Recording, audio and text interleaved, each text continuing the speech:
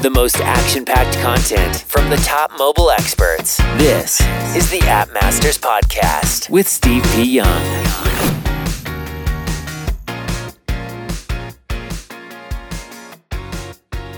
For just one low monthly price, you will discover our greatest growth hacks to driving massive downloads. You can learn more on appmastersacademy.com.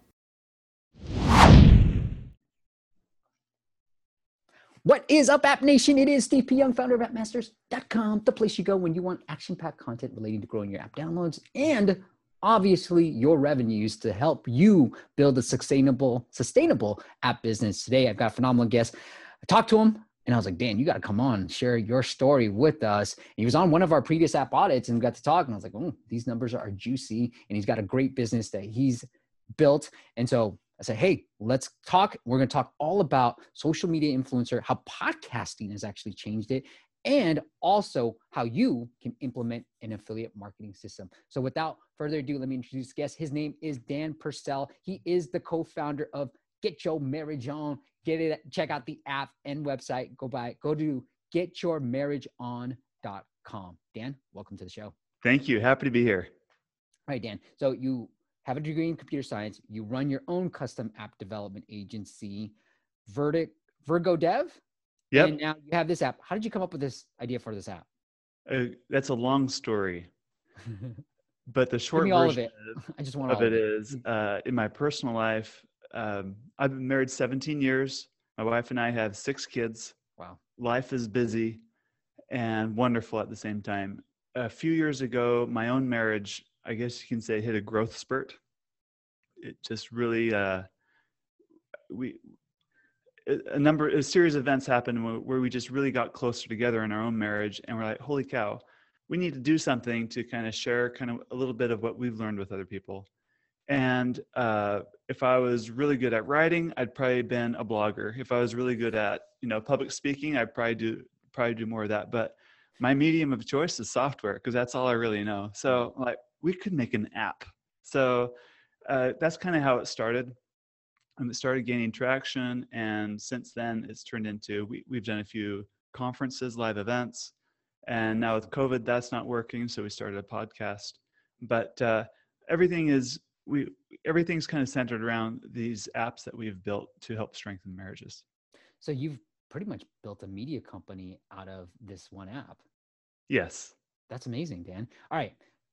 Did you look at the app stores at all to kind of be like, hey, is this a category worth going after? You, because you run your own development agency, people have tons of app ideas. And, if you're anything like me, where it's like some of your clients just never end up taking off. How did you know that, hey, this is a market that we should try to tackle?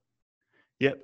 So definitely did a lot of market research. The specific app in the marriage space that we're after is specifically about sex and intimacy in marriages. And my wife and I both come from a conservative background, like a lot of people in the United States do, who really aren't after the raunchy and the crass stuff. And the App Store is full of that. So one big opportunity we saw is we can probably be the first non-raunchy, non-crass, yet not lame, really helpful sex app in the App Store. I like it. All right. I have to ask you this, and this is tech aside. What were the key, I guess, the main takeaways from this growth spurt in your marriage? Wow.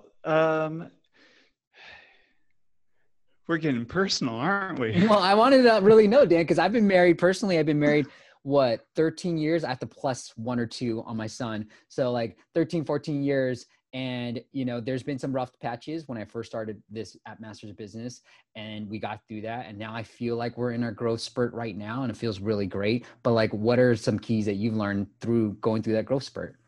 There's so much. Wow. First is when you get after the honeymoon phase, the hormones are gone and a marriage is more like a business. It's more like business as usual. And you're more if you have kids, it feels like sometimes you're more like roommates running a daycare. than it is like a romantic relationship. So Mm-hmm. a few big things is, first is um, keeping the sparks alive. And that comes from dating your spouse regularly. Even though you're married, you're still making time for each other and to do things that are fun. Some people say, yeah, we go on dates, but what they're really doing is going shopping, or they're budgeting together, which is not sexy. You got to like do something fun. And at that stage of our life, our oldest was old enough that could watch the younger kids, so we could get away without a babysitter. So that really made a big difference. The other thing is couples, after you've passed the honeymoon phase, you realize that your spouse isn't perfect, like Revelation, right? And it annoys you because you had this fantasy going in that I thought it was going to be like this, and reality hits and it's not like that at all. And then bodies change, and like people's preferences change. You're like, hey, you used to really like this and now you don't. It's really annoying. So a lot of couples they call it the 7-year itch, when they start kind of falling out of love, because what's happening is they're not really choosing to keep updated with their spouse. And as a result, like a lot of men, they start gaining weight and they start getting really like career building. So they're not attractive anymore. They've got a lot of extra pounds, and like, why would she want to like make love to that, So that happens a lot in marriages too. So some of the keys are to do things that are novel together always, to keep your spouse in a new light, and to kind of keep learning. So go skydiving together if you're into that. If you want to go something, or join a book club, or go bowling if you don't go bowling. Like, just keep doing new experiences together really helps strengthen that relationship. The other thing is we try to control each other in our marriages. We do little subtle things to make them want to do what we want them to do, because remember, they've kind of broke that mold. Yeah. So we'll anyway, so we kind of control them and try to manipulate them and to fit everything. The biggest one for my experience was sex and intimacy, of really getting comfortable in our own bodies, because there's a lot of anxiety around that going into the relationship, but really like figuring out like how to really do it well and to make it a really loving expression that really bonds that couple closer together. I think this is a spin-off, or I'd love to talk about this I have to check out your podcast on all this stuff too, because I'm very fascinated by this stuff. And I agree with you. And I think it was important, because for those who are married out there, it was funny. I was having dinner with a group of my friends, and they're like old high school friends. And most of us were married, but there was one couple that are just engaged. And I was like, as a joke, I didn't even have an answer to this. I was like, hey guys, because people love doing this, right? Dan, I was like, hey guys, can I give you some advice on marriage? Right. And then that was the joke. I wanted to end there because I was like, everybody says it, so it's so funny. So I wanted to just blatantly say the things that people always say. And they're like, okay, sure. What is it? And I was like, just stick it out. Like, sometimes it is just that, like, you are going to go through some rough patches, and we've had some rough patches, but when you stick it out, it's like what you said, running a business. There's that messy middle, right? There is that messy middle that you're just going to have to figure out. But there's a reason why you guys decided to get married. Hopefully good reasons why you decided to get married. And obviously if it doesn't work out, I'm not trying to say like stick it out. If it's really bad, stick it out. But I'm saying, like, if there's the reasons are sort of, what's the word I'm looking for, on the surface and not super deep, then, sometimes it is just worth sticking out. And then now you're like, wow, this is great. Like, this is the person that I want to grow old with and change with and evolve with too. All right. Enough mushy stuff, Dan. Let's get back into some of this stuff. You asked the question. All right, when you nerd out about this topic, so I love this topic actually. But what I want to say is, like, I wish I wanted to be like, I listen to Brené Brown sometimes, like, why can't men have these type of conversations? Right. Like, we should, right? Dan? Totally. So, all right, you and I co-hosting your show. Sounds good. All right, let's talk about your launch. So you decided to go through the influencer affiliate marketing route. Was that your initial plan all along, the affiliate social media influencer route? It was my plan all along. Okay. Mostly because my product is really niche. We're really going after married couples. I'm any couple of any orientation benefits from this app, but it's designed to resonate well with people that have like a more conservative or religious upbringing, that now that they're married are facing a lot of anxiety around sexuality into their marriage. So they have a lot of baggage coming in that's really hurting their ability to be really close and intimate with their spouse. How did you go about finding these influencers? Oh, they're everywhere. So in the Christian world, we found a lot of, they call them marriage ministries. So these are usually lay, like a husband and wife that want to help their local congregation or whatever with marriage stuff. So they'll start a blog or an Instagram account. And then they'll start gaining some traction. So we work with them. There's another popular group all about keeping the sparks alive after you're married. So there's like date night subscription boxes. There's blogs dedicated to date ideas after you're married. And so working with them have been really effective. And then there's authors, speakers that talk a lot about sex and marriage and how to make it great. And so we work with them, and we have a novel product like an app. So they like that idea. And so it's a really easy thing for them to share with their audience, make them look like, they're in the know, like here's something to help you guys get it on. So what's the business relationship like with that? Because I think now you're talking into a blend of social media. Correct me if I'm wrong, Dan, but like working with influencers through an affiliate marketing like relationship, right? Yes. So what does that business relationship look like?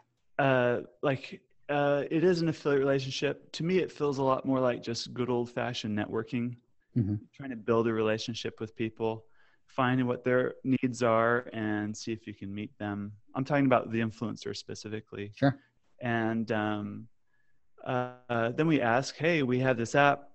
Will you please review it and tell me what you think? And then they'll go through it. And I think step 0 of all of this is to have a really good product. So we've put a lot of effort and a lot of research into our product. We've worked with Smarty Pants, PhD, marriage relationship expert type people to help, with the content and the flow of the app, and invested a lot in graphic design, just make the app really good. So when we ask them to review it, usually it's very positive and they like it. And then they're excited to share it with their audience. When it comes to the affiliate thing, we asked if they're interested in an affiliate program. They're all looking for affiliate programs. That's a lot how the influencer world works. It might be a book or some other product. So this is one more thing that they can do to have another stream of income for them. So they're very excited about that. And we work out a revenue share for apps that app downloads that convert from those that they recommend. Okay, I want to talk about how you go about tracking all that stuff, but are you paying for the reviews, those initial reviews? It's case by case. If they've got for example, we worked with one blogger that gets 1.3 million visitors a month to her blog, and she blogs a lot about sex and marriage. So right in line with our audience. And she charged us, a couple grand to do a big write-up for that. And it was worth it. So sometimes it's a pay-to-play model. And one thing I've learned about this industry, at least in my line of work, is a little bit of money goes a long way. If you're always asking things for free, but that you'll only get so far, but you add just a little, it might only be $50, but you add a little bit of cash and it really greases the wheels and things go a long way. So true. So true. I mean, we get these questions 2 weeks in a row. I got the same questions.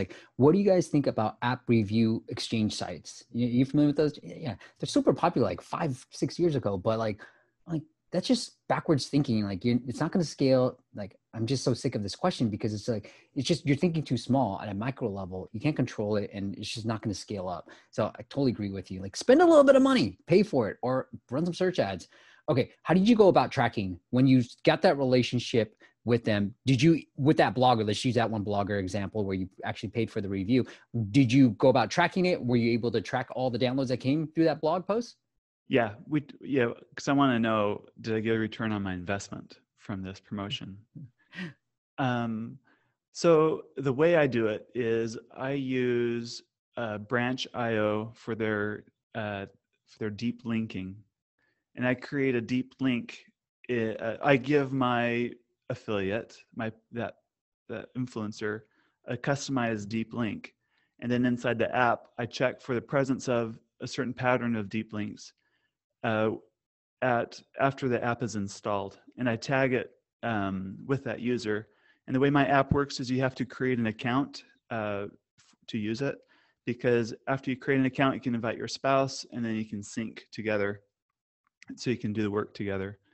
And anyway, so I kind of I attribute that account. I tie that account to the source. It's tagged in the database, and then when they upgrade, I can look at who's paid and what was the source for that. Okay, and they're paying through Apple, right? But you still have that data. It's just some system that Dan built. Yes. Nice. Like, But Branch.io is free, right? You're using that free service. Yeah. Yep, for the deep link. I used Firebase's deep links first. Okay. That's also free. But I ran into some coding issues that were really hard for me to get around. So I switched to Branch, and I've been really happy with it. Did you do any fancy stuff with Branch? Because you're a developer too, where you can be like, okay, this blogger reviewed it, so hey, welcome, Dan blog readers. Did you do any of that fancy stuff? I haven't yet, but I could.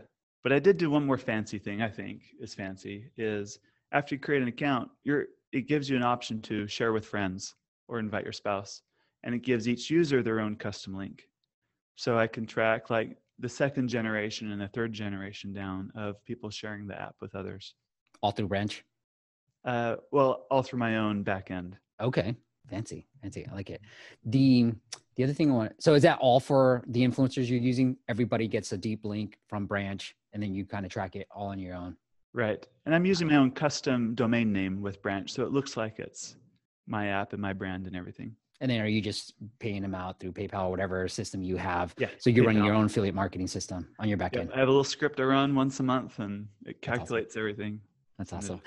I wish I had somebody like you just be like, hey, I do this all the time, Dan. Like there has to be software that you're like, I can automate this, Steve. I thought about that. You know what I mean? Yeah, exactly. Just be behind me, watch me work. I was like, just watch me work and help me automate this thing. That's what I want to do. All right. Well, the other thing I want to talk to you about is this outreach to influencer marketing. It feels like a full-time job, Dan. Like you are running a successful app development agency. You've got this business that's now turned into a media company. Like how are you able, it feels like reaching out to influencers a full-time job. So how are you able to manage that? That's tough. It does take a lot of time. There's no two ways about it. And I think it helps that I'm passionate about the topic. So it'd be something I'd be doing anyway. Like if I heard a really good podcast from some expert, I think like what she said was amazing, I'd want to reach out to her anyway and like say, hey, I really liked what you said. I have questions, whatever. But now I can do that and also say, by the way, I also have an app I want to tell you about. So it kind of, I guess it's stuff I'm already interested anyway. So that helps a little bit. The other is I did hire help. So, after we gained some traction with the app and I wanted to do more micro influencer outreach, I just ran out of time. I needed to hire help. So when people sign up, they're part of the terms of uses, they're added to my mailing list. So I'm accumulating quite a few really good contacts through my mailing list. I sent out an email to the mailing list saying, hey, we're hiring for an online marketing position, kind of gave specifics. And within 24 hours, I had over 100 applicants. Wow. From my own user base, which is really cool place to kind of start from. And from there, we chose 2 people, and they've been excellent to work with. All the online marketing guys say the same thing, like build an email list, right? That's a fundamental. You got to have that. It's going to be key. And then obviously, if you need to hire from your own email list. So that's the best way of doing it. And that's another thing I want to mention about app marketing is if there's a legitimate way to collect your users' email addresses, it becomes a very good source of continued marketing. Yes, they have your app and they use it But if it makes sense to build a brand, if you're more about building a brand in a community than just the app, then so now we have a weekly educational newsletter, some sort of marriage related topic that we're also sending. And once in a while, we'll have come across a really good product or a really good sale on something that, or some other like seminar or something that we think our users really benefit from. And so we can like email them that. And a lot of those also have an affiliate commission back to us. So it becomes another stream of income from us. Completely.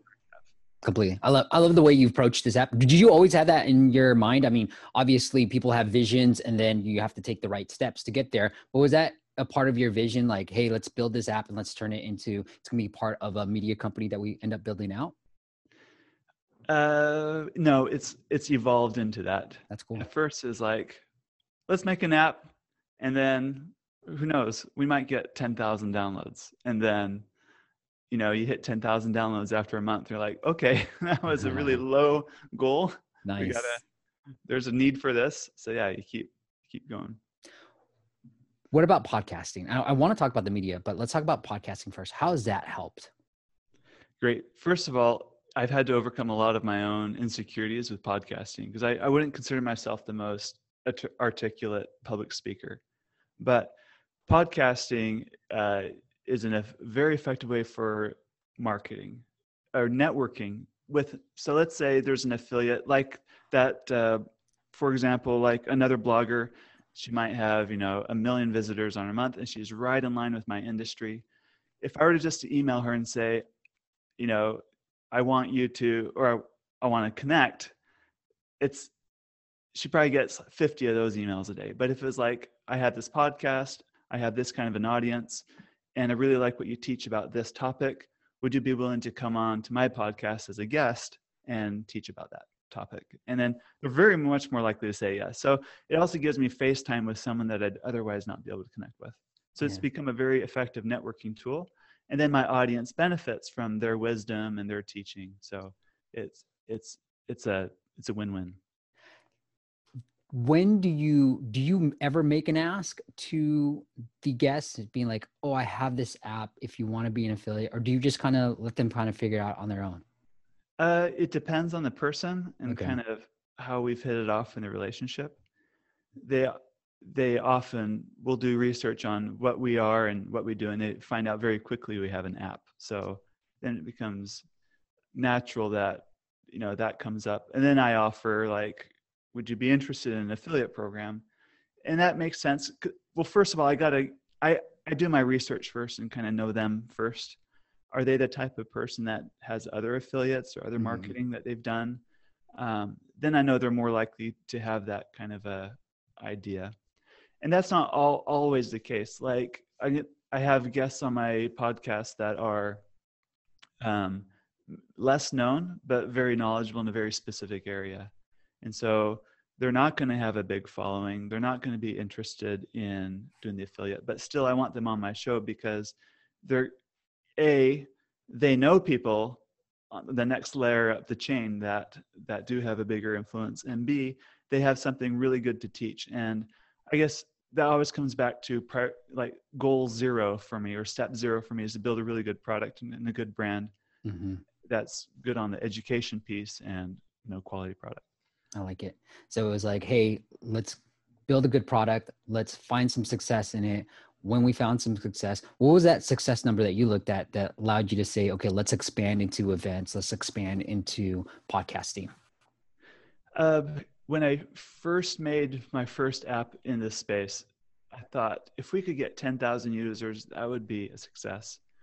And there was a few bloggers that I had followed just from, when my wife and I went through a growth spurt, we started reading all these different blogs and authors. And so I got the courage and I just emailed them and said, it was probably a really sloppy email, but I said, hey, I love what you're talking about. You've inspired us. And we made this app and I just want to share it with you. And they liked it. And so they would volunteer to write a blog post about it. And people read that blog and downloaded the app and then shared it with their friends. And I can only imagine how awkward that conversation would be, actually. But anyway, conversation. They shared it with their friends, right? And then Anyway, so we hit 10,000 downloads in no time. And so really adjusted my thinking. When you said so you said 10,000 download, and then when you said users, but you guys, I guess downloads, users, same thing. Downloads, users, yeah, that's what I mean. For you. Okay. That's really cool. And then the media, I'm very fascinated about this because, you know, I started doing events a few years ago, and they were tiny ones. I did a bigger one and I lost a ton of money, and I was like, holy crap, I didn't know events were this crazy. And I've always wanted a small event. So like my first one I did, I was like 30, like a classroom, right? And we had some speakers, and I thought conference wise. Now I brought it to a tiny little retreat type of thing where it's like 10, 12 people really gather in a room, really talk shop about business. But like when you decided to do an event, like how did you make that determination, and what have you learned from doing these events? Probably what you've learned. It Fucking sounds hard. the same. Our first event was like, hey, what if we just got some of our married friends together in let's rent out the banquet room at a nice restaurant and invite a few entertaining speakers. We'll have a fun night. So we started, talking around who would speak, and just talk to my friends.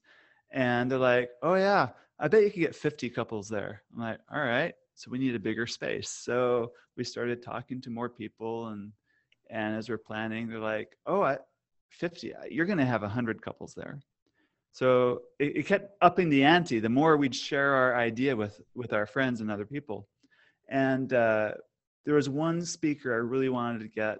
She's well known in the industry, and she's like the firecracker personality, and like would really add a lot of like credibility to our event. But she's like, you need at least 200 couples there. That's 400 people. Like, challenge accepted. So we went all out on our marketing. It was for my town. I live in town, 150,000. There's really not an event like this in my town. So we went on the radio. We did direct mail. We did Facebook and Instagram ads targeting married couples in our area that have been married, at least more than 5 years, and trying to really hit that sweet spot. Anyway, we had over 550 people come to our first event. Wow. And we broke even the first year. So that was really cool.